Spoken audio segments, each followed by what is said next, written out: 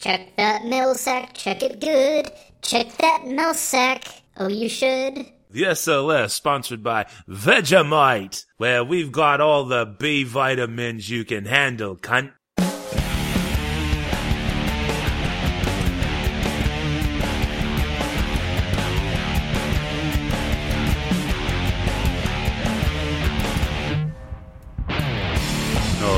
Alright, all you movie junkies and cinephiles, it's time for the SLS Cast with your hosts, Matt and Tim. And welcome, one and all, to episode 223 of the SLS Cast. Yes, ladies and gentlemen, this is the Winchester Super Short Magnum episode of the SLS Cast, because it turns out that there is actually a .224 caliber rifle cartridge. It's created by Winchester and Browning. It's actually based on the shortened version of a Winchester Short Magnum case. And what is it called? The 223 WSSM, which stands for, again, Winchester Super Short Magnum. And with that wonderful little bit of rifle cartridge knowledge, I, of course, am Matt. And coming to us all the way from sunny California would be our resident Sony employee, Tim. That opening was very conservative of you, Matt. Rifle cartridge episode. But hey, do you know what time of the year it is? It's the time of year where everybody's still recovering from springing forward. It's spring break. It's the week of St. Patrick's Day. I'm out. It's many things. It's many things. It's not only is it the time of year where everybody is confused. Should I wear shorts today or should I wear pants? Should I wear slacks? At least in LA, it's a little bit more complicated. Do I wear tennis shoes or do I wear sandals? Not only is it about dress and how crazy now the weather, it's either warm or cold depending on where you're at, or both if you're on the West Coast. But this is the time of year when the discussion of abolishing the time change occurs. Everybody's going to start bitching and complaining, or have already began bitching and complaining about getting rid of daylight savings. And it's going to fizzle out until 6 months or 7 months, whenever the next daylight savings happens. So, it's that time of year. Yeah, I think I truly don't think that anything's ever really going to happen with daylight savings time, mainly because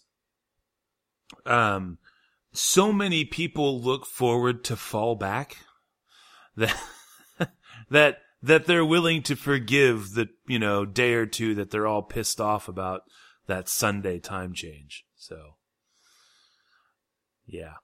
I don't think it'll ever go anywhere. Unless you're in Arizona, because Arizona just said, fuck all y'all motherfuckers. We're doing our own thing. And they have no daylight saving time at all. So, have they always been like that, or is that something more recent that they... I want to say within the last 30 or 40 years, they just decided to say screw it, which makes it really difficult because you never know, especially when you're not in the same time zone as them anymore. It's now nearly, so like for us, so are we back on with them, or are we hour ahead of them again? I think we're an hour ahead of them again, because we sprang forward and they didn't. So, and I think we catch up with them or something. I don't know. It's all fucked up. Do they have watches and clocks and calendars in Arizona, or do they still use sundial? I don't know. Maybe they just weren't fans of Benjamin Franklin. I have no idea. The inventor of daylight saving time, by the way. Really? No, it was a way to compensate for the growing season, because farmers needed the additional time to grow. Now farmers are like, fuck that shit. We like to sleep too. Yes. Good old corporate farmers. Just like in Logan. Corporate farmers. What have you been up to this past weekend? Or week? Or weekend? I mean, if you're... Not honestly, not really a whole lot. Just gearing up for spring break. We're on spring break now, and that's pretty much it. Just schoolwork and whatever else. Are you going to go party in South Padre? Oh, yeah. Let's take my 7,000-pound ass out there. I could lay on the beach and eat a hot dog, and someone could go, "There she blows." And I can totally see you being like the ruler of the slip and slide, the grease slide. Yeah, I could be the. I would definitely be for distance. I would be the champion.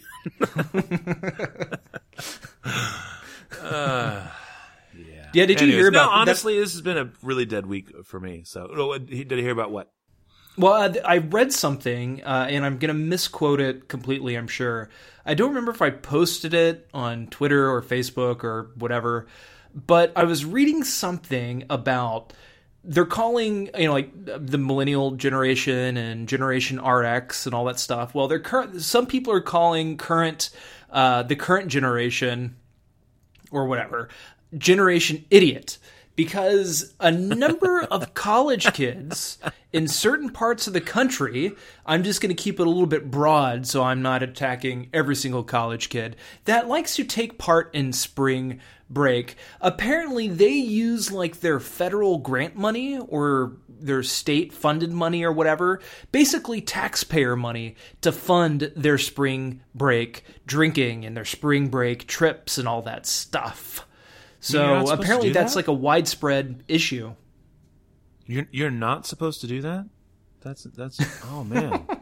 Guess I better go return the keg, So, yeah, that's terrible. No, I mean, I guess they just, I mean, the simple fact of the matter is that unless you somehow advertise that you're doing it, most people will never know what you're really spending your student loans on, but they tell you have to like sign an affidavit or digitally signature it or whatever they're doing now that says you're only going to spend it for school stuff. And that does count. I mean, and so like computers and clothes, food, rent, car notes. So I mean, you can spend the money on material things and stuff, things that allow you to go to school. But I'm still struggling with the idea of why South Padre drinking, or wherever you're going, Daytona Beach, what have you, for spring break, how that enables you to go to school, I guess. But I'm sure there's somebody creative enough out there to get away with it. So, well, I think their tastes have become more expensive also for these young hipsters, these college hipsters these days. It's not about Coors Light. It's not about Bud Light. It's not about Busch beer or whatever. Now it's like Lagunitas, Racer 5, all these hoppy drinks that are more expensive. And, you throw in kegs and holy shit, those kegs are significantly more expensive than Milwaukee's Best. That's not how it's pronounced. It's called Milwaukee's Beast. Milwaukee's Beast. Not because of the beer, but because of the aftermath. The beast that comes out of your stomach. That's right. And I like up in the Pacific Northwest, they have a really cheap, terrible beer called Hamm's, HAMM''S, Hamm's beer. And everybody knows that is like the worst fucking beer known to man. And if you don't know, it's really easy to guess because their fucking mascot is a skunk. So you have to know what you're getting into when you go for the cheap beer and stuff. But because I want to drink a beer called Ham. Anyway, so what about you, man? How was your week? Clearly mine was boring. How was yours? It was exciting. I went to the local store and bought a 3-pack of toothbrush heads, and I finally realized that toothbrush heads are severely overpriced. Speaking of toothbrush heads, did you see my post on Instagram and Twitter about how I spent $3 and saved my marriage? Oh, yeah, I did see that. Yes. I just thought that was funny. Well, because because toothpaste is, of course, the backbone of every successful marriage. True. It just goes to show how people fight over like really stupid things, and then those really stupid things tend to add up, and people literally end up fighting, and the little things turn into big things, and my wife is, it's weird. She's like so OCD about so many different things. And yet when it comes to toothpaste, she literally just claws the middle of the damn thing like a fucking bear or something. And, and just squeezes and that's how she, whereas I squeeze properly, evenly, gently. We're still talking about toothpaste, pressure. right? Yes, Okay. Toothpaste, yes. From the bottom. Not to mention she likes Crest and I like Colgate. So, why fight with each other? Why fight with each other? Just spend $3, go and get yourself your own tube of toothpaste. And depending on where you go, you might even be able to get 2 tubes of toothpaste for the $3. So one for your wife, the other one for your mistress. Because you got to keep them both happy. Well, my mistress uses Colgate, so this way, we don't worry about it. So Oh, there you go. I'm picky with the mistress, is what it is. As you should be. I figure if it doesn't work out with the mistress, I can always get another mistress. Right? Is that not how this works? Am I not supposed to spend the government money I get for college on my mistress? Wait, I'm totally confused here. I know, did you meet her on spring break? Anyway. Or during spring break? I did while drinking some Lagunitas IPA. Yeah, that's what happened. Anyways, all right. Well, what do you say we go ahead and check the old mail sack? Check that mail sack. Check it good. Check that mail sack. Okay. Oh, you should. Oh, I guess we got a new theme song. All right. Well, we got some Twitter followers to mention right quick. If you'd like to follow us on Twitter, you, of course, can do that by following us at the SLS Cast. Tim has some follow-up ones because apparently we got so many. Something happened in the email translation or whatever, and we got the notifications on Twitter, but they never followed through to the email box. So Tim saw them and I didn't, because, hey, we work together on these things. So I'm going to do the first 2, and then Tim's going to chime in with the rest that I've missed over the last, apparently 2 weeks. So my sincerest apologies for missing you guys on, and not doing the announcements already. But, here you go. First up, we have got 2 Dude Review. Yes, it is at the number 2, Dude Review.com. This is actually a weekly podcast covering the 1001 movies you should see before you die. Which is really cool. I think, at least you've got a beginning and an end to your podcast, to the whole series. And if you're doing a film a week, it's gonna take you a fuckload of a long time to get through that. It's like a lifetime of podcasting. So good call, guys. Excellent. Apparently this is hosted by Brian Bradley and Chad Hamilton, featuring Karina Dolehide, or Dolehide, depending on how you want to say that, because it's Dolehide. So you have Dolehide, but it could be Dolehide, or Dolehide even. But yeah, and they are out of Chicago, Illinois. Finally, here on the email side that I'm seeing, we have 365 Flicks Podcast also following us. They are at the number 3, the number 6, the number 5 Flicks Pod, and it is the 365 Flicks Podcast where we talk all things movie, TV, comics, and games. So boy, they are all set up. They've got merchandise and the whole 9 yards. So thank you so much to 365 Flicks Podcast and 2 Dude Review for following us. And Tim, please, mea culpa. Help me out. Who have I missed? All right, I'm just going to run down this little list of followers here. We have How Is This Movie? I was about to say Made, but no, it's just How Is This Movie? It's a podcast that covers the history of movies. Let's see, the next one I have here is How Many Fingers followed us. How Many Fingers is a podcast. It's a weekly drunk movie review podcast hosted by Joe Lomas and Mike King. Oh, thank God. Thank God, because my immediate thing is is this about optometry or is this about fisting? I'm not sure. And I'm so glad that you explained what that podcast was about. Ooh, is there a fisting podcast? Because I think we should sure there is. Host one. And then next up here we have the Movie Waffler.com. I actually like this title, the name of this podcast a lot. The Movie Waffler. Of course, the official Twitter of the Movie Waffler, the web's tastiest movie site. Hashtag movies, hashtag film, hashtag cinema, hashtag reviews, hashtag TV.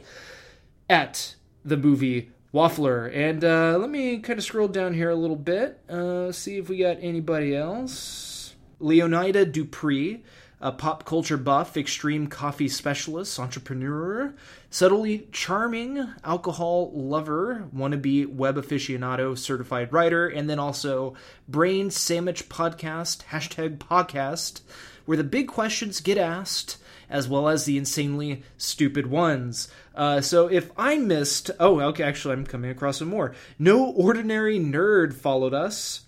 No Ordinary Nerd is a podcast about branching out in geek culture and trying new things. We believe it's important to use this to help cope with anxiety. They're based out of California. So thanks again for the follow, guys. We do appreciate it, and I'll pay more attention to this, just in case Matt doesn't get any notifications on his end. Right on, right on. Okay, well now we get to the emails. Yes. And you, of course, can email us as well by sending an email to theshow@slscast.com. So both of our emails this week are from Miss Diana. First one, the subject is, "Oh my Vegemite." She says, hey, boys. My mouth fell open agape as I listened to the show this weekend, and you dissed my most loyal listenership. I was forced to make a Sophie's choice. How do I make it? First, I thought, oh, this is easy. Matt knows what Vegemite is, and Tim doesn't. Team Matt! Then Matt blew it when he said he thought Vegemite was made of bean curd. Wrong! It's a yeast byproduct from beer production, and I love it! So, since Matt said it was disgusting, and Tim said it sounds, quote, delish, end quote, it is, that even in jest, this makes me Team Tim! Seriously, love you both as incomparable brothers from other mothers. Hugs and kisses, Diana. And she also sent another email, very short one, titled, the subject is Yummage, and she says, I eat this right off the spoon, tee-hee, Diana XO, and it is a huge picture of a jar of Vegemite. Proudly made in Australia since 1923. Oh, that's great.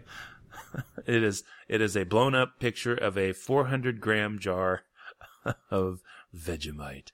B vitamins for vitality. We inspired somebody to eat Vegemite. So if we Apparently can't do she already anything did. else I don't with the think show, we inspired it. I think she's saying that she has been eating this literally right off the spoon for longer than, we brought it up. maybe we need to reach out to them for sponsorship, The SLS Cast, sponsored by Vegemite.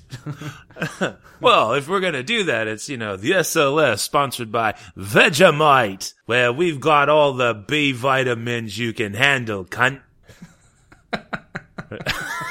Oh, I'm sorry, I said that wrong. You cunts. Anyway, all right, Diana, thank you so much. You know what? I can understand. I screwed up. I still stand by the fact that it's lard flavored axle grease, but okay. Lard flavored axle ass grease. Yes, that too. I don't care. But it's the grease that Matt uses to coat his, even let it go. His slip and slide. Yes, that's how you get inertia. You see, you build an inertia with the Vegemite grease. Anyway, no, I can even halfway understand people eating this stuff as a yeast byproduct from beer production if it got you drunk. But no, it doesn't even do that. So, anyway. But seriously, Diana, thank you so very much. We love that there is actually someone out there who listens to the show that actually knows the obscure things that we talk about. That is fucking fantastic. Thank you for that, Diana. Really appreciate it. And again, if you would like to send us an email, that is, again, theshow@slscast.com. And, of course, following us on Twitter by following at the SLS Cast. So, I think we are ready for some news. What do you say, sir? Sounds good. All right, folks, here we go. It's the news.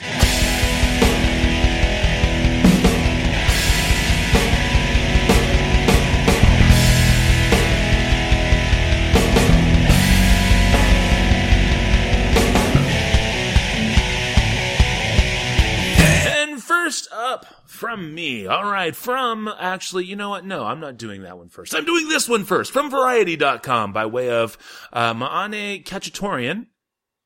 Avatar 2 delayed again. James Cameron says 2018 release, quote, is not happening, end quote. And in other, wow, never saw that coming news, audiences will have to wait even longer to return to Pandora. Director James Cameron revealed that the sequel to the highest grossing movie of all time worldwide will no longer be released Christmas 2018.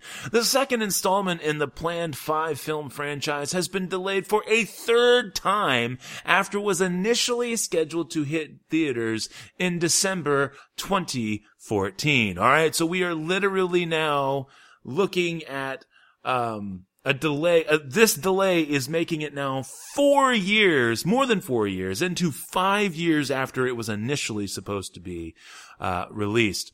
The other 3 films were originally slated for their release during Christmas time 2020, 2022, and 2023. The director didn't mention whether the other sequels are behind schedule as well, but those releases will likely be affected too, as the films will be shot simultaneously. Cameron told the Toronto Star, quote, well, 2018 is not happening. We haven't announced a firm release date. What people have to understand is that this is a cadence of releases. So we're not making Avatar 2. We're making Avatar 2, 3, 4, and 5. It's an epic undertaking. It's not unlike building the Three Gorges Dam, end quote.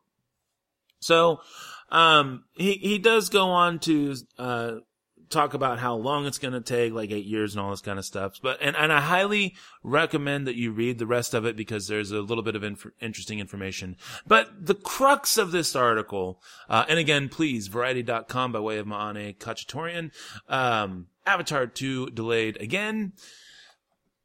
Tim, you surprised by this wonderful little bit of news? A little bit. Not really, I guess, yeah. I see this being the reason. I see this being really important, not only for James Cameron, but the movie studio as well. It's very important to make sure they get not only this movie, but 3 other sequels, or however many sequels there's going to be, absolutely right.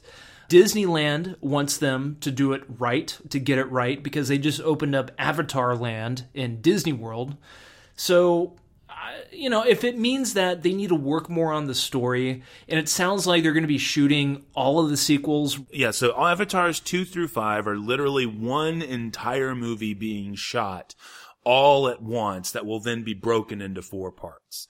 But, see, it's things like Avatar Land opening up in Disney. Like, if I was Disney, I would be pissed right now. I'd be like, we're already running the fuck out of steam. It's been like 8 goddamn years since you came out with the fucking movie. Well, okay, it's now 7 years, but whatever. And, you know, Pandora is only going to be able to keep things afloat so much because it's not like they can just give away the next movie or what the next set of movies are going to be about. And if they're going to be able to make Pandora something that can grow with the franchise, they need a fucking franchise to grow with. Otherwise, it's just going to get stale and people are going to be like, oh, well, that was neat. And then a year later, nobody's going to go there. So, I don't know, man. It's almost like, you know, and look, I know James Cameron's your boy, all right? And I can't say that I haven't loved the fuck out of goddamn near everything he's done too, in terms of enjoying the movies. But I just really feel like he's just fucking taking the money and run on this one.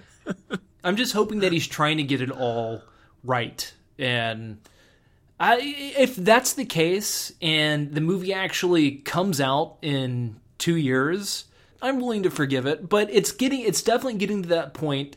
It's been 9 years, and the Avatar people are still okay. What else could possibly happen to really screw them over 9 years later? Unless this new movie, or the new sets of movies, pick up right after the first one left off. Or maybe they have kids, I don't know. But apparently, according to him, it's more of a family saga, which I guess is kind of cool in its own way. It's something different. In the first movie, they did a really good job at creating good characters, like characters that I really actually cared for. And I think that's why I enjoyed the movie as much as I did, because there's a lot not to like about the movie. Like is it Sam Worthington, the main actor? He wasn't that great in it, but I sure as shit wanted him to pull through there at the very end, and it was very effective. So, I'm just hoping they're trying to work out all of the character arcs and the story arcs and all that stuff to make sure it actually covers 5 movies competently. Well, all right. Excellent. Okay, well, I got one more quick article here, and then I'll turn it over to you, sir, from aceshowbiz.com, with no direct attribution. It says here, Danny DeVito may play a ringmaster in Dumbo. Yes, you heard that right. Danny DeVito may reunite with Tim Burton in Dumbo. The actor is in talks to join the Disney live-action movie to play Medici. Medici is a ringmaster who runs a small circus, which is eventually acquired by villain Vandermeer. And apparently this has also just been announced, as well as like with Eva Green joining it. It says here that Dumbo is one of the many live action adaptations which Disney is currently working on. Of course, the original version of Dumbo centers on the big-eared circus elephant. And then of course, the live action version is currently in the stage of development, with writer Aaron Kruger writing the script, who's also done The Brothers Grimm and, of course, Transformers: Age of Extinction. Disney's other upcoming projects include this week's upcoming Beauty and the Beast, The Lion King, Peter Pan, Maleficent 2, The Little Mermaid. Yes, I even saw a screenshot or something from it looks like they've already started filming on that shit. Mulan, Snow White, and Cruella. So, yeah. I don't know if you have anything to jump in on, Tim. It's actually been kind of all over the place. I know this article from the 10th says May, but there are other news sources I've seen that drop the May, and it looks like Danny DeVito will be playing the ringmaster in Dumbo. What do you think there, Tim? Will you be interested in seeing this live-action adaptation? Directed by Tim Burton? Yeah, I think it'd be interesting, but can you name the other Tim Burton-directed movie where Danny DeVito played a ringmaster? I mean, I don't know. I mean, other than Batman Returns, but I guess he wasn't really a ringmaster. He was just the Penguin. Yeah, no, an actual ringmaster. I'll give you a hint. Ewan McGregor was in it. Albert Finney was in it. Oh, Big Fish? Yeah. Okay. There you go. Yeah. All right. I'd get there eventually. It took me a minute. I wasn't, as soon as you said Albert Finney, I was with you. Yeah, no, I'm looking forward to it. I mean, I have fond memories of crying in my mom's lap after every time watching Disney's Dumbo as a young Tim, because I really didn't want my mother take it away from me. So it's a very depressing story, and I'm kind of wondering how that'll translate to a more modern audience. But first up for me, via the LAist.com, Mexican chain to make America great again by opening 2 movie theaters with indoor playgrounds. Written by Julia Wick, and it says this. On Tuesday, Mexico-based movie theater chain Cinépolis USA announced the forthcoming debut of America's first dedicated children's movie theater auditoriums, where kids can play on a jungle gym inside of a movie theater while other people, presumably, hopefully, the parents of said children, watch a film. The first 2 theaters are headed to Southern California and will open next week in Pico Riviera and Vista, the latter of which is about 15 minutes outside of Carlsbad. The theaters will offer families, quote, a space to enjoy the magic of movies in an environment that caters to children, unlike anything the U.S. has seen before, end quote, according to a press release from the company. Cinépolis already has similar child-friendly theaters in Mexico, Costa Rica, Guatemala, and Spain. According to the LA Times, the company hopes their new kid-friendly theaters will help entice more parents to the theater and away from the comfort of Netflix and please stop throwing Cheerios at your brother at home. Prices will be about $3 more than a regular movie theater ticket. Each auditorium will have both a vibrantly colored play structure or jungle gym, as well as a special fenced-in play area for smaller children. Per Sinopolis, the play structures will be 55-foot long and 25-foot high and will include 2 slides, stationary pogo sticks, a scaled-down merry-go-round thing, and, quote, rounded hanging, and, quote, fun forest bags filled with foam. And I'll just end that right there. The article does go on for a couple more paragraphs. Again, that was via the LAist.com. Mexican chain to make America great again by opening 2 movie theaters with indoor playgrounds. I don't know how I feel about this, because on top of having to spend $3 more to watch not only your kids, but a theater full of other kids going down slides, playing on stationary pogo sticks, swinging on swings. And this slide, mind you, isn't just like a small little playground slide. This slide begins from the very top of the theater and travels down the side of the theater. I don't care what movie you're watching, because more than likely I would see parents take their children there so they can go see their movie. Because I don't understand the point of taking your kids to go see Despicable Me and just letting them do their own thing and not actually watch the movie. But why would you want to go and watch, say, a Quentin Tarantino movie? Not saying they're going to be playing Quentin Tarantino, but something that's very audience engaging. You know, the viewer, you're engaged in this movie, and having these little kids screaming right next to you, I don't know, like, to me, it just doesn't make too much sense, especially for an American audience. But Matt, what do you say? Do you agree, disagree? Okay, I honestly get the idea. You want to go to a nice air-conditioned place where your kids can both be entertained mindlessly by a movie and or go and play around and kind of be able to jump between the two, instead of mindlessly sitting in front of your TV and simultaneously attempting to make a mess in your house. Also, you as a parent can socialize with the other parents there and, you know, blah, blah, blah, blah. So, I mean, I get it. I get the idea behind it. I just think that it's, as much as it's an interesting and, for me, sounds like a very niche kind of thing to do. Maybe you should just teach your fucking kids how to behave in a movie and then let them go play at the park after.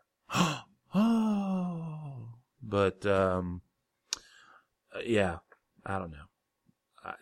I understand what they're going for. I just think it's stupid.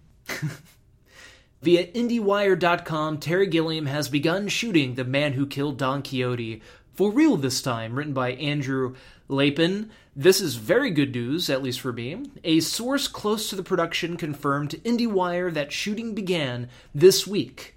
And the article did come out on March 9th, so last week shooting began.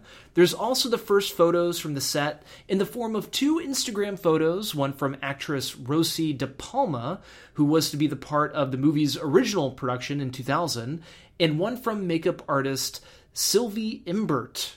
De Palma's post, dated February 27th, is a photo of the cover of the film's screenplay captioned, quote, "Finally, here we are," end quote. Imbert's post, dated March 6th, shows her poring over a production grid for the film and is captioned, quote, "Final touches last night," end quote. The original 2000 production was infamously delayed and waylaid by a variety of disasters, which were captured in the 2002 documentary Lost in La Mancha.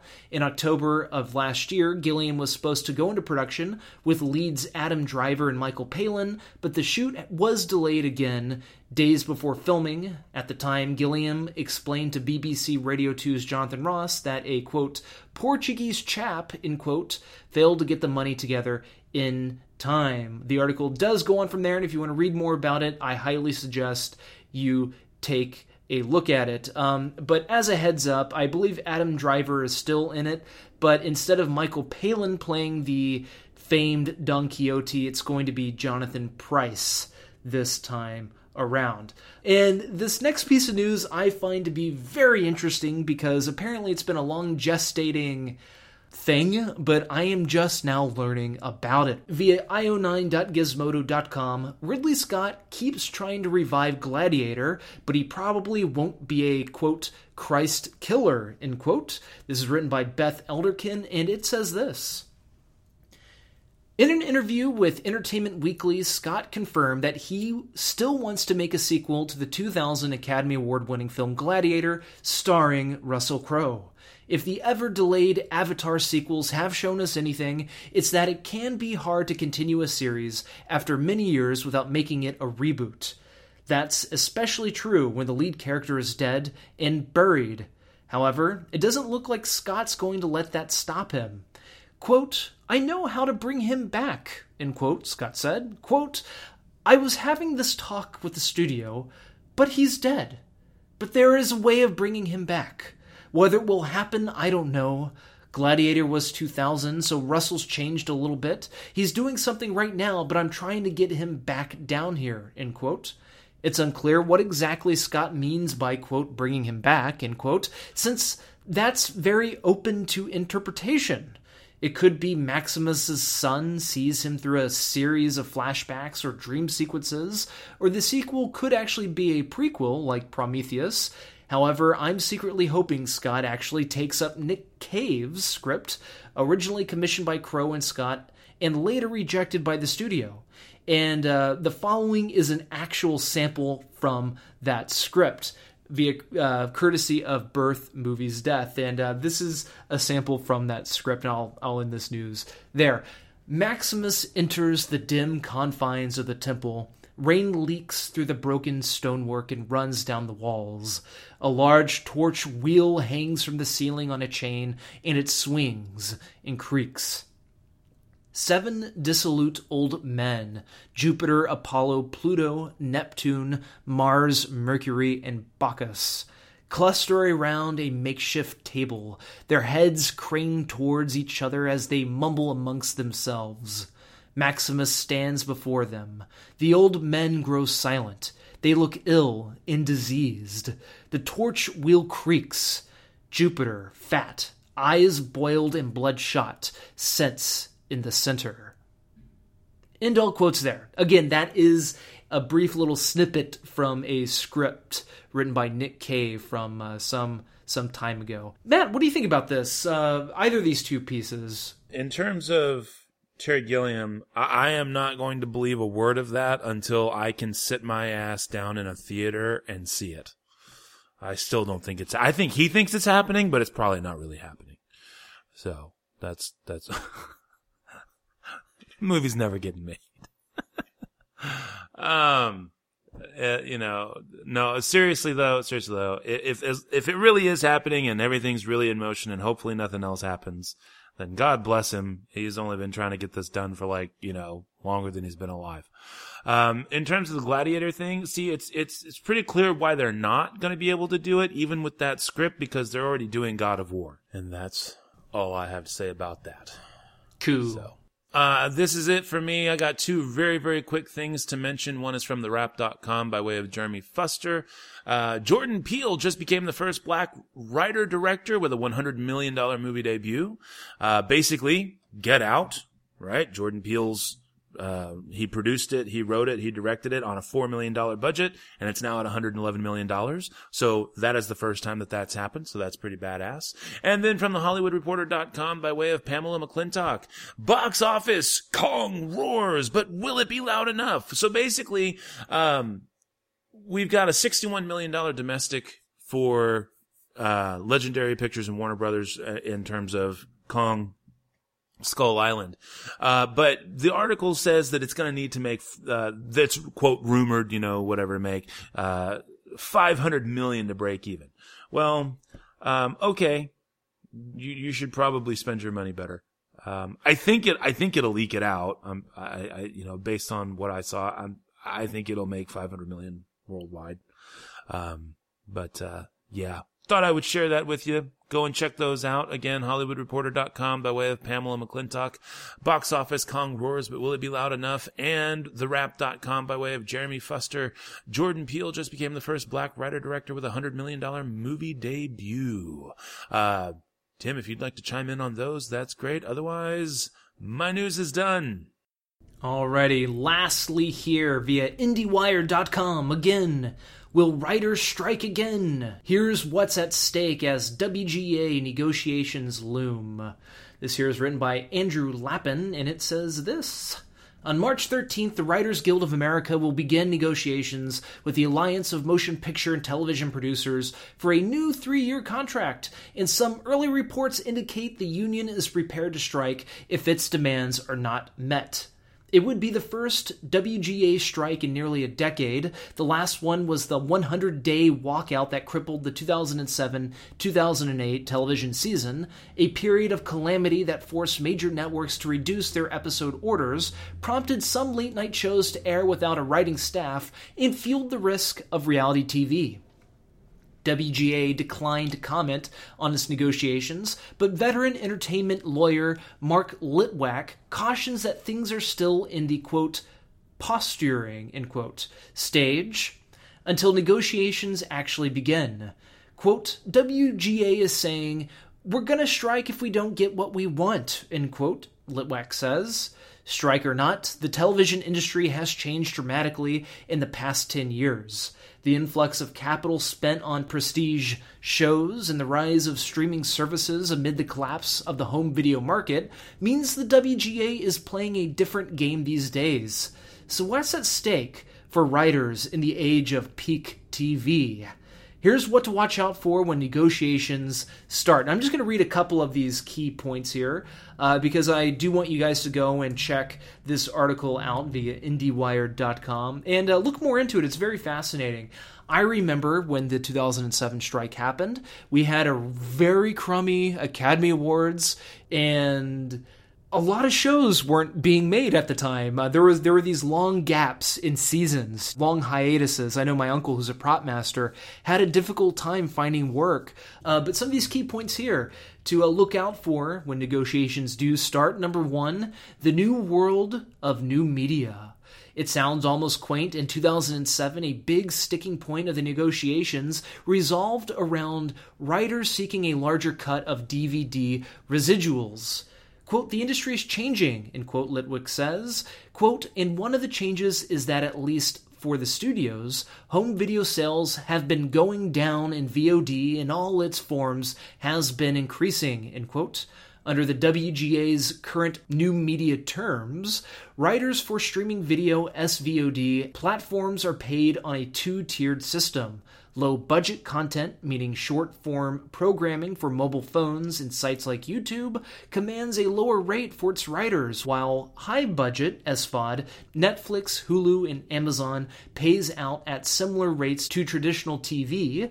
The size of a VOD program's budget can also determine how the WGA classifies it, according to Litwack. And that's very interesting, I thought. And then the second little point here, this is out of like 5 points, but the second point they make here is that shorter seasons, bigger paychecks.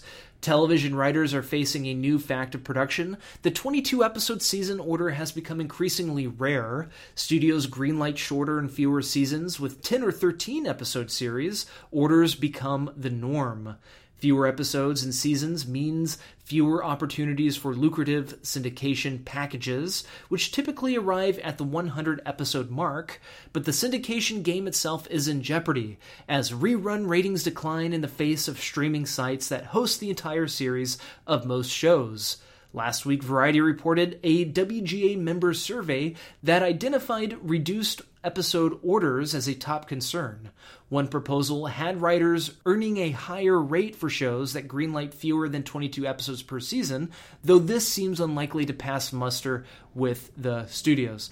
So yeah, I mean, that's another interesting point here to look out for during these negotiations, because a lot of these writers, they're putting the same work into making these shorter seasons as they would be making these longer seasons because of contract negotiations, for example, or just contract lengths for these Netflix TV shows. So all this is very interesting. Again, you guys got to check this out if you are interested via IndieWire.com. Will writers strike again? Here's what's at stake as WGA negotiations loom, written by Andrew Lappin. And that's my news. Without further ado, that is the end of the news, and we shall go to...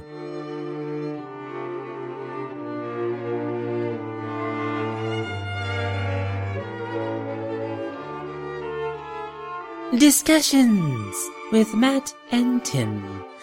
This time on Discussions with Matt and Tim discuss the HoustonPress.com article by April Wolf. La La Land is a propaganda film. And now, Discussions with Matt and Tim. Yes. This is an article from the Houston Press by April Wolf. All right, no, seriously. Okay. So the gist of this article is trying to go into deeper detail into why so many people are kind of irritated with Hollywood over their obsession and gratuitous displays of affection and awards toward the movie La La Land. And this piece is basically stating that by examining the life and livelihoods of two people struggling to make it in Hollywood in musical form, and only focusing on two white people, they are perpetrating the propaganda of everything that is wrong with Hollywood today. And that's why people are so irritated by it. Even though, and it has nothing to do with whether or not the director was intentionally trying to go out of the way to do so or not. Because propaganda is propaganda whether you mean it to be or not. Okay? I get where the author is coming from here, but I feel like she has an agenda to push, and I disagree with the way she couches her arguments. I just don't like this piece at all,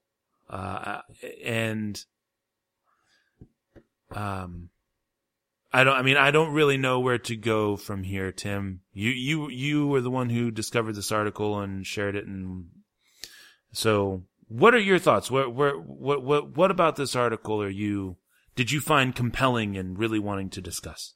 I didn't find the article compelling whatsoever. In fact, I wholeheartedly dislike this article because okay, good. But it seems like a trend with certain writers. Like, I don't know if it's because they're trying to meet a deadline and they have to push stupid articles like this out. And I'm a big fan of the Houston Press. Like, they put out some great material. And so it kind of catches me off guard when I see something like this being published through the Houston Press. But a lot of people did this with The Great Wall, for example. When The Help came out some years ago, articles like this popped up about how it's actually a racist movie. It's a white agenda movie, for example. People had stuff to complain again with Hidden Figures about it, how it's three African American women succeeding in doing wonderful things in a white man's world in 1960s USA during, the NASA space program. But did they really succeed? Just like stuff like that. And I've noticed, and I don't know, Matt, if you've noticed this as well, I'm sure you have, just like an uptick of these really cynical opinion pieces. It just seems like people just don't care to look more into it. Well, okay. The thing is, though, is that what they do, it's really rather sinister, and it's kind of interesting. And I think we need to address a couple of things. One, I think it's fair to say that a proponent of this article would immediately say that I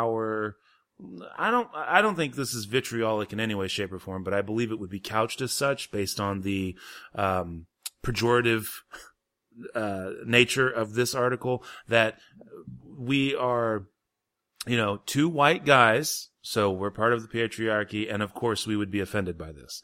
But I think it's important to note April Wolf is a white woman who is writing this piece, and she has a very clear, like I said, agenda. And I think it's fair to say a left-leaning, liberal, if you will, depending on how you want to define that, because I know that we have a spectrum in political thought, which is good.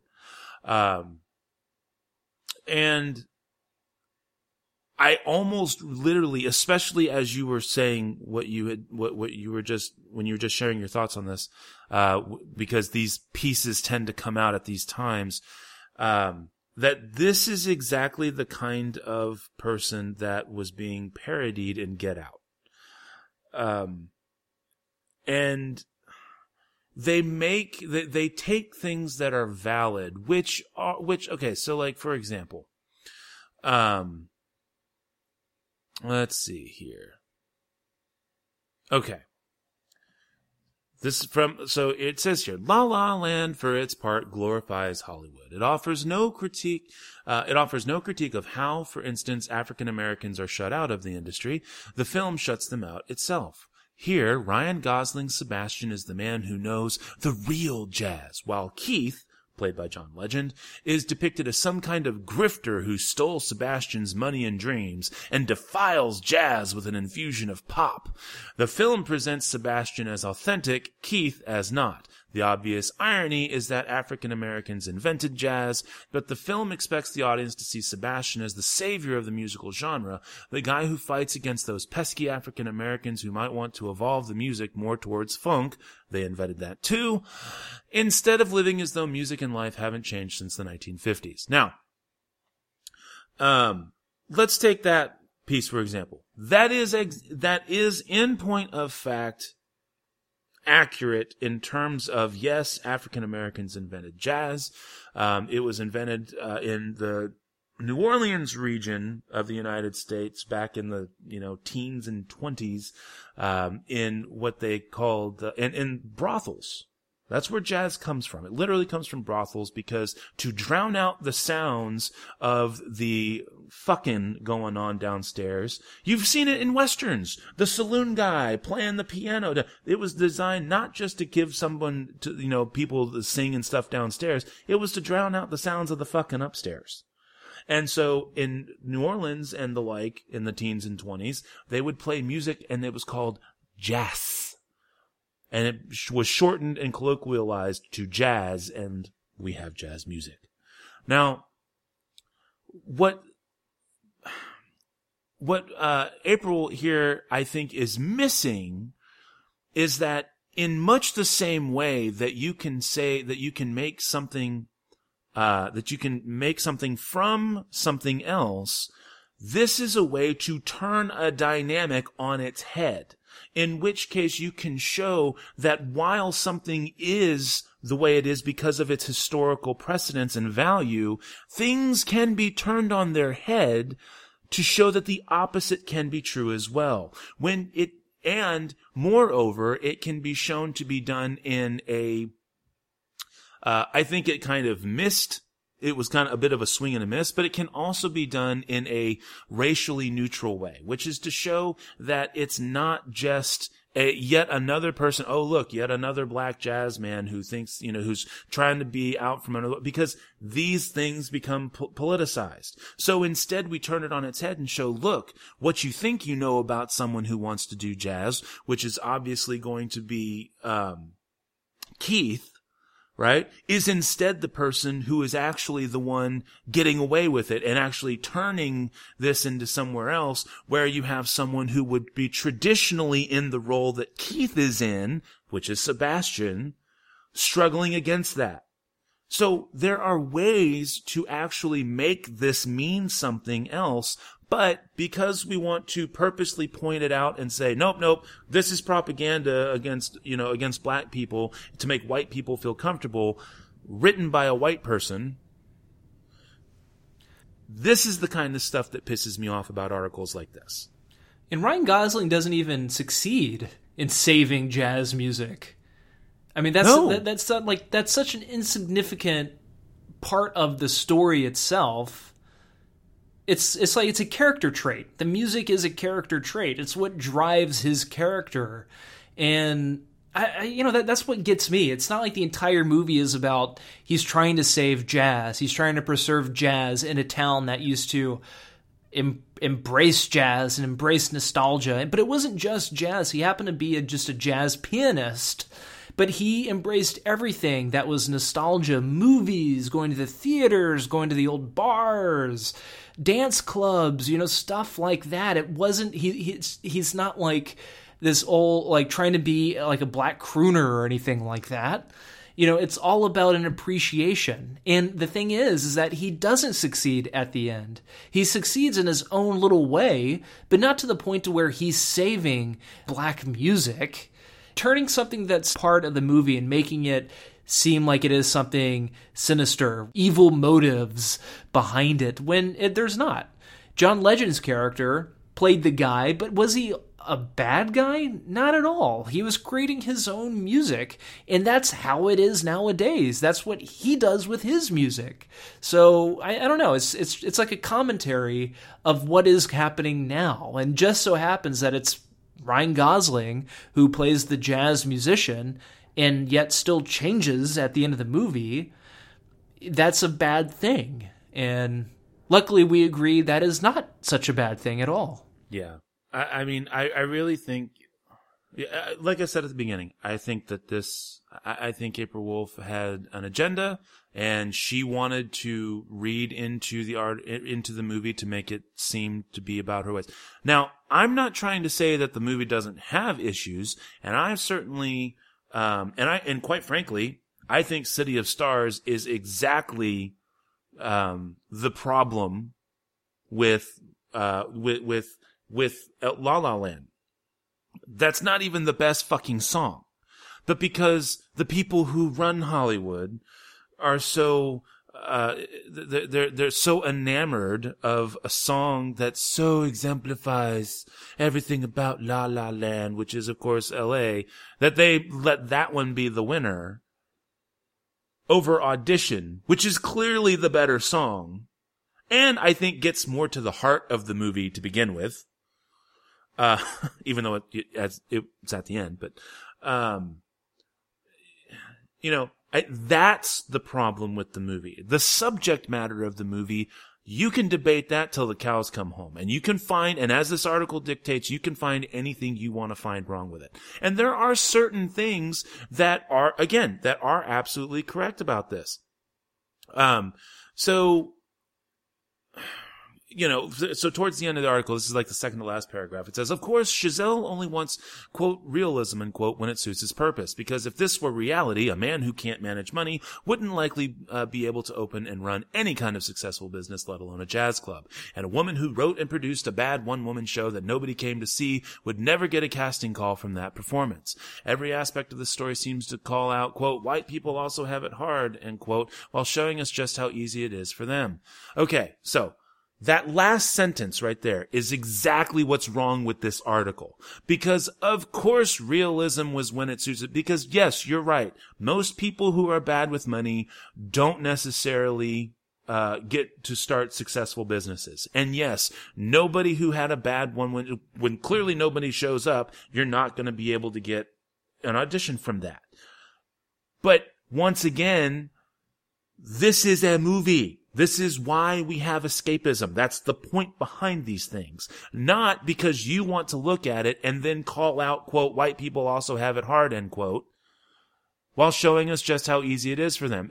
As we recall, does the relationship last in this movie?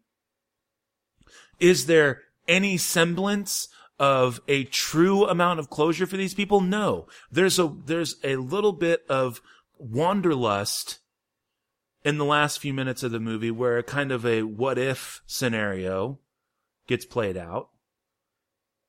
But you don't know if that's truly going on in both of their heads or if they're just staring at each other and like, well, I'm happy for them and that's it.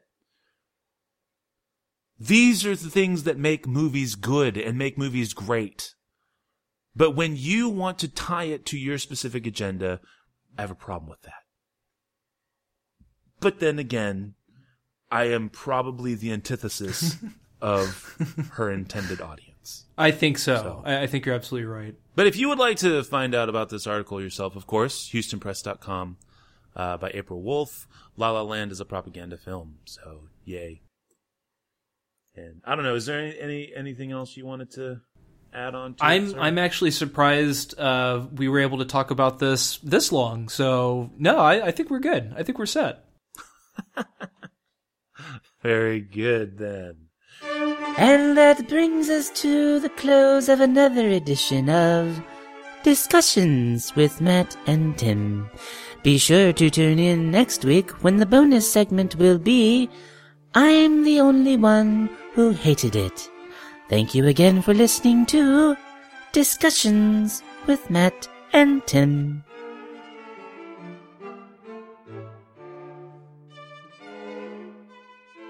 All right, yes, that is the end of the bonus segment, and now it is finally time for the movies.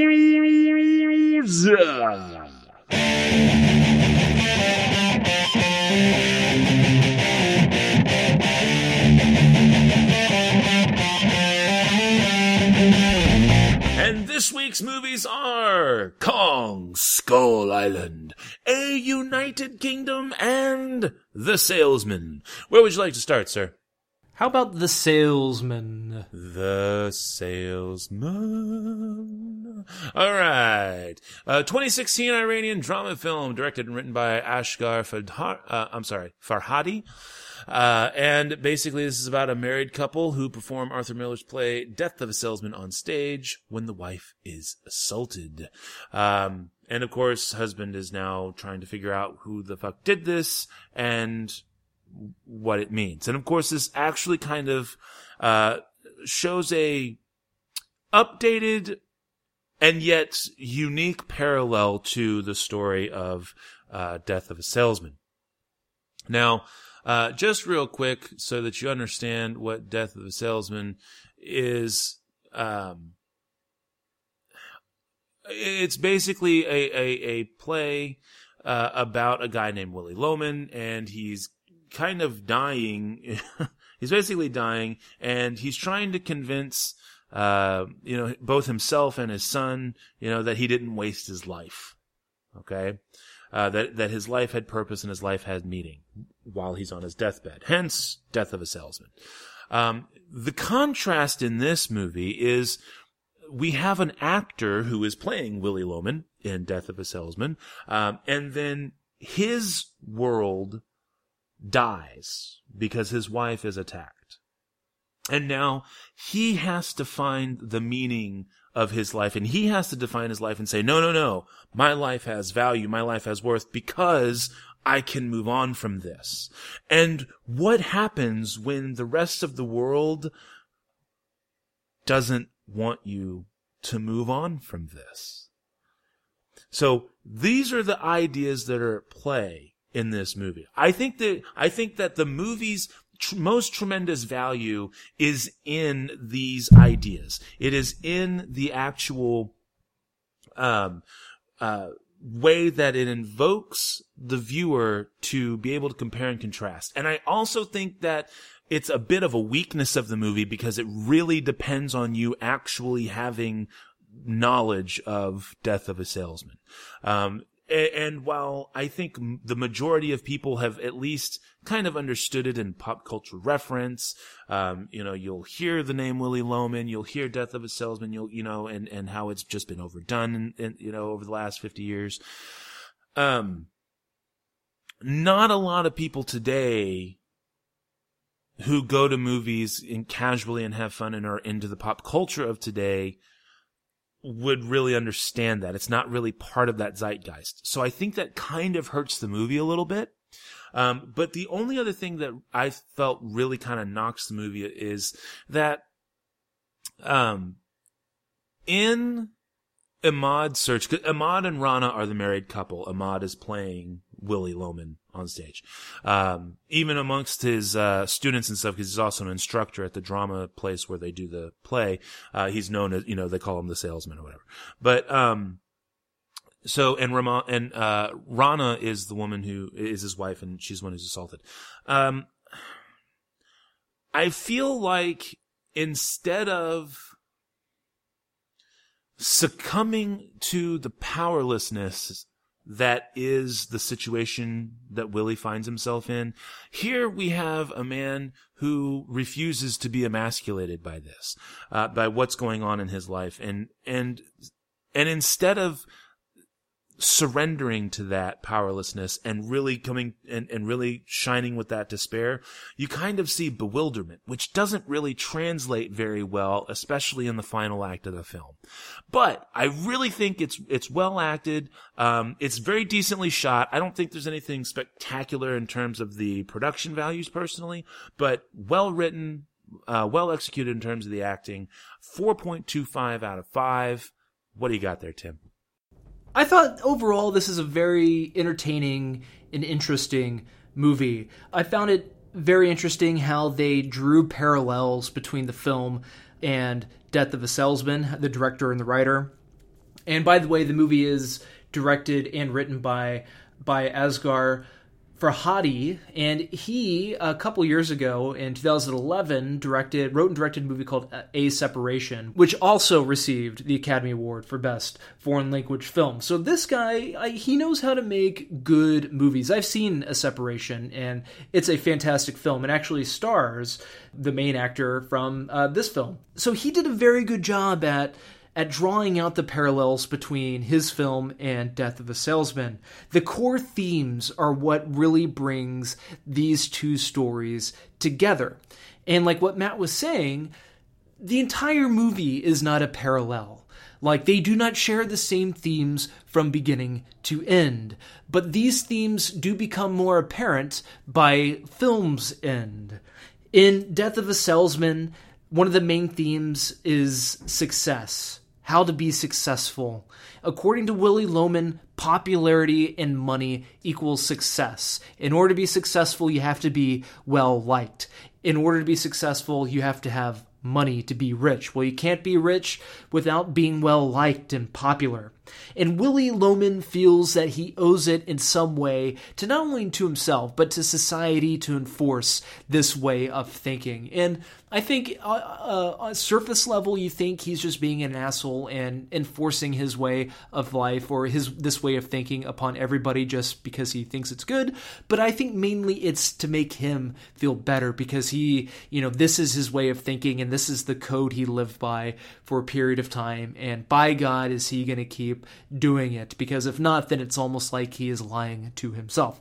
In The Salesman, Shahab's character, Ahmad, he is faced with something. Again, his wife is assaulted, and when he encounters the person who did it, I don't want to go too much into detail because I want it to it's not like a big reveal. It's not like a huge surprise, but it adds more meat to the film and to his character, especially because more of his character definitely comes out during these moments. But once the audience knows and understands who this character is, the assaulter, you would think that the husband, Ahmad, would react differently. But because of his code, of the years following it, he doesn't want to lie to himself. He doesn't want to turn away from that code, that he carries it out. For example, and it has devastating consequences. So because of all that, to me, it really made the movie. But like what Matt said, it does require a lot of thinking. But some of the Death of a Salesman stuff feels like it should mean more than it actually does.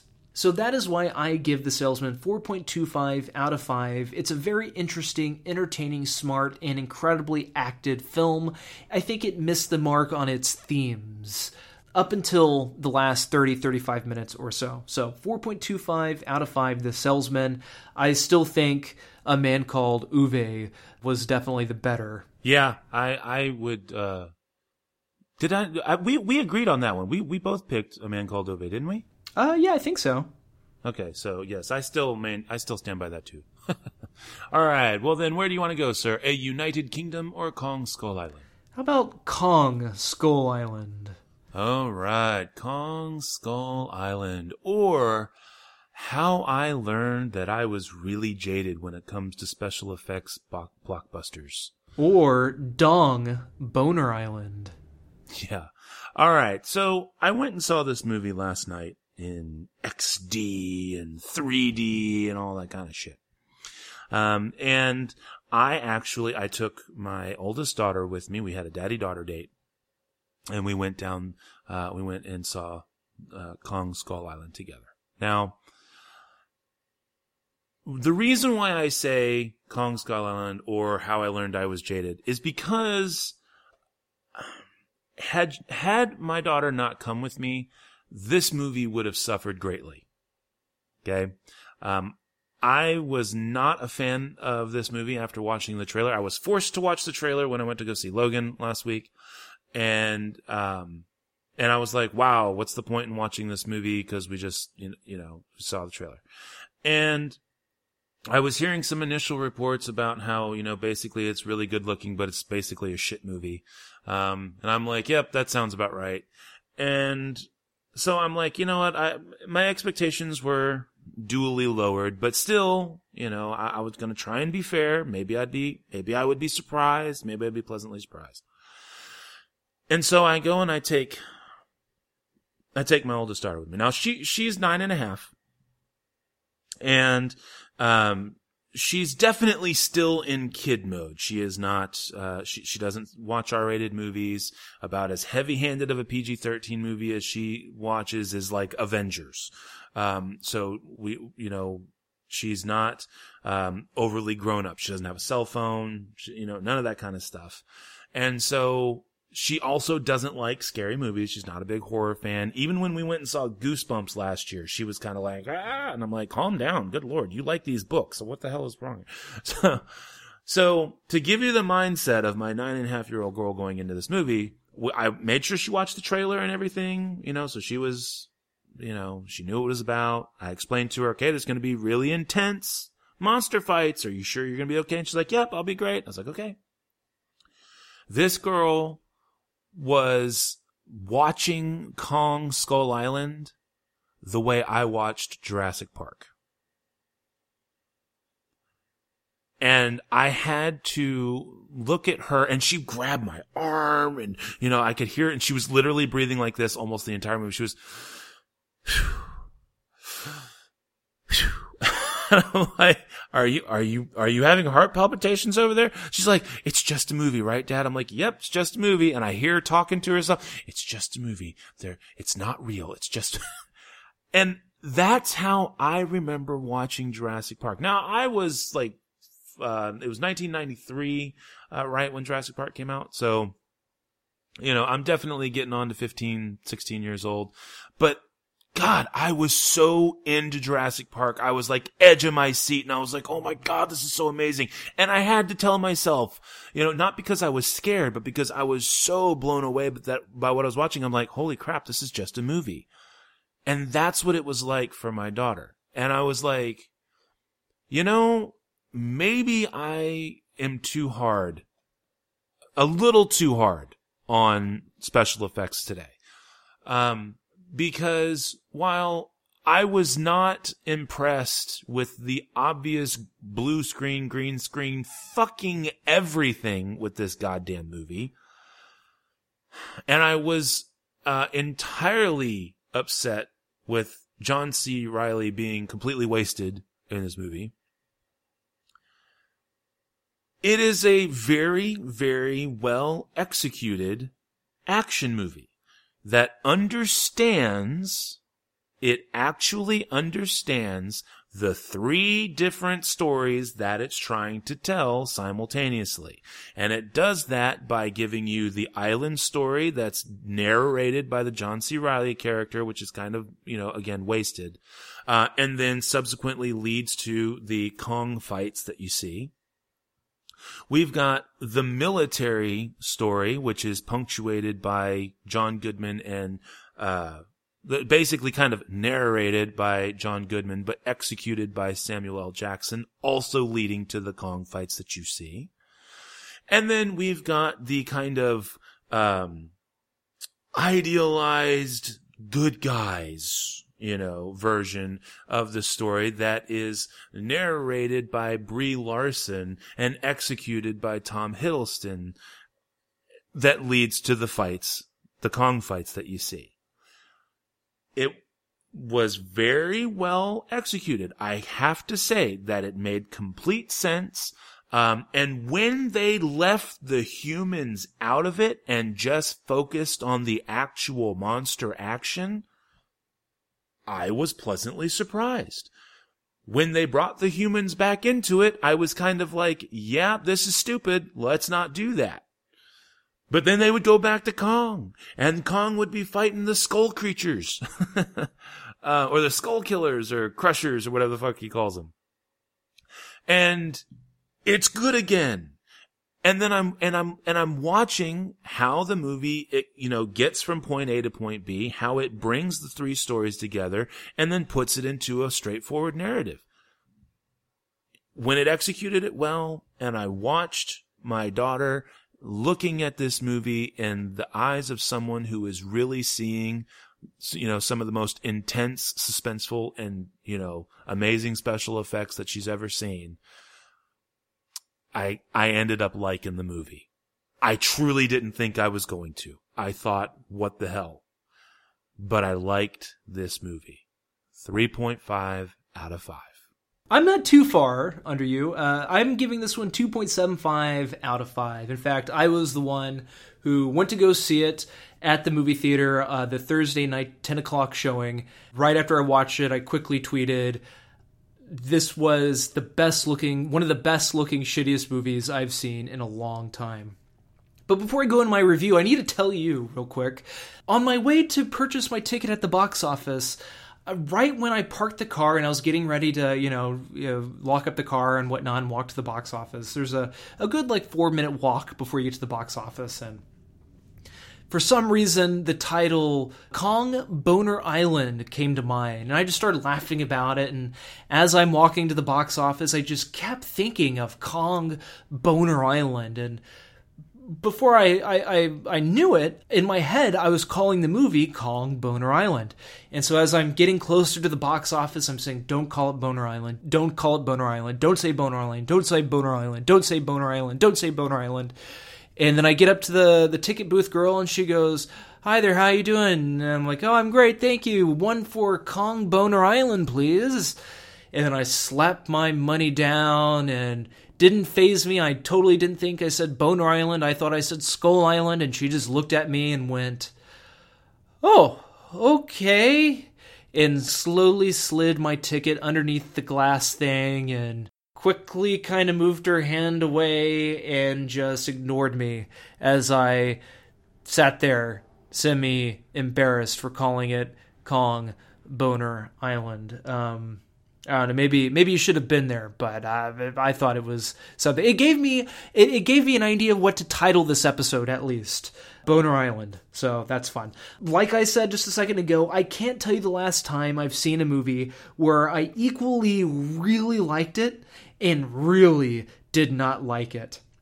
Absolutely wonderful special effects in this movie. Absolutely wonderful production design in this movie. Great costumes. I mean, technically, it's an astounding film. I thought it was a gorgeously crafted world that Kong lived in. I really liked the setting. I really liked the Vietnam War era time period. I mean, due to finding such an inhabited, huge-ass island with a giant monkey and other creatures living on it, I mean, of course, the movie had to take place during the dawn of satellite photographs and whatnot. But the characters in this movie sucked. These characters were so bad. To me, they didn't make any sense. There is no need for so many featured characters in the movie. They either said stupid things, they either did stupid things, or they were just pointless. And then when the characters started dying more than halfway through the movie, like the core characters, the deaths really didn't do anything for me at all. I thought it needed more meaningful monster action, especially the final Skull Crusher fight there at the end. It just kind of happens and then goes away relatively quickly. And I also thought the movie was somewhat miscast with Tom Hiddleston and Brie Larson. Tom Hiddleston was supposed to be this Vietnam guy, but he sounded like a theater actor Brit. And I love me some Tom Hiddleston and Brie Larson. It just felt like they were there because they would have boosted ticket sales. They needed that. They needed their fans to come and see this movie. It was the same thing with the Asian lady in this movie. She really served no purpose whatsoever, but to bring in the Asian audience. So there was a lot of stuff like that, a lot of blatant stuff, obviously trying to craft a franchise between Godzilla and King Kong. So, to me, it was just way too obvious. So with all that bullshit, I just can't help remembering the wonderful technical aspects of this film. And that's why I give it 2.75 out of 5. I cannot bring myself to say that I liked it.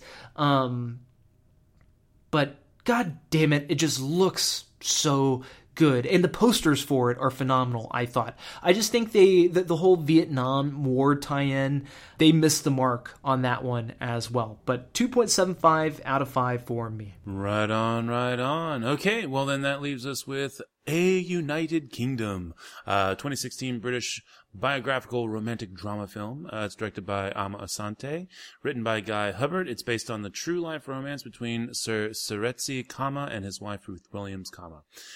David Oyelowo and Rosamund Pike portray those characters respectively. All right, so I don't really have a lot to say about this movie. It's a lovely little movie, and it definitely shows the sinister side of British imperialism, but then of course, race and all that kind of stuff. But it's a lovely story,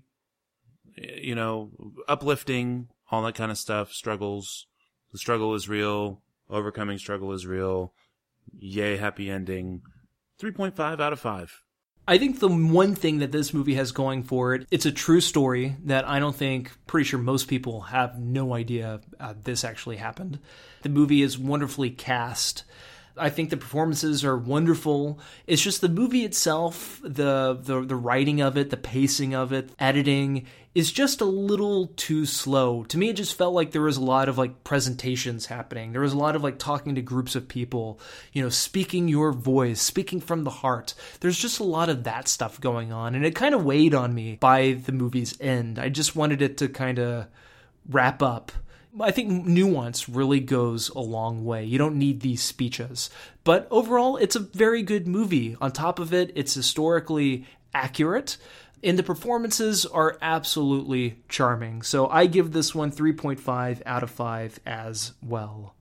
Well, right on, right on. Okay, well then that brings us to the end of the movies. Next week's movies are going to be T2, Trainspotting, and the latest incarnation of Disney's Beauty and the Beast.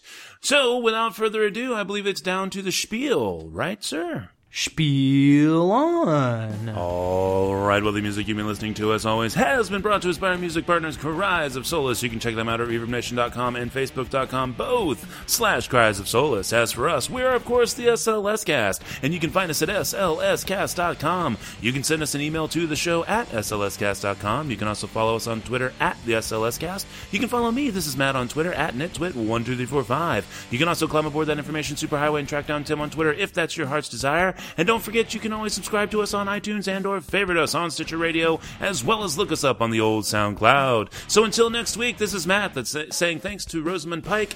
I get to say this: nothing can teach you what it's like to work on a film set, and the best education there can be for an actor is to walk up the street and observe human nature. Take care, cinephiles, and we'll talk at you again next week.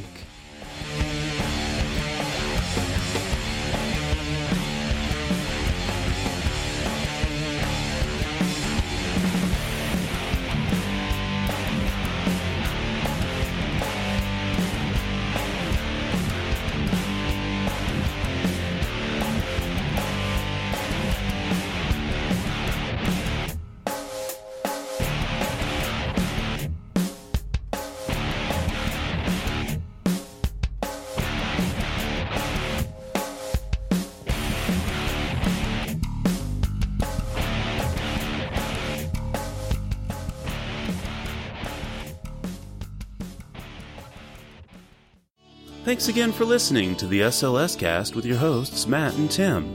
You can find us over at slscast.com. You can also follow us on Twitter at the SLS Cast. You can send us an email to theshow@slscast.com. And of course, you can always subscribe to us on iTunes and or favorite us on Stitcher Radio. Thanks again for listening.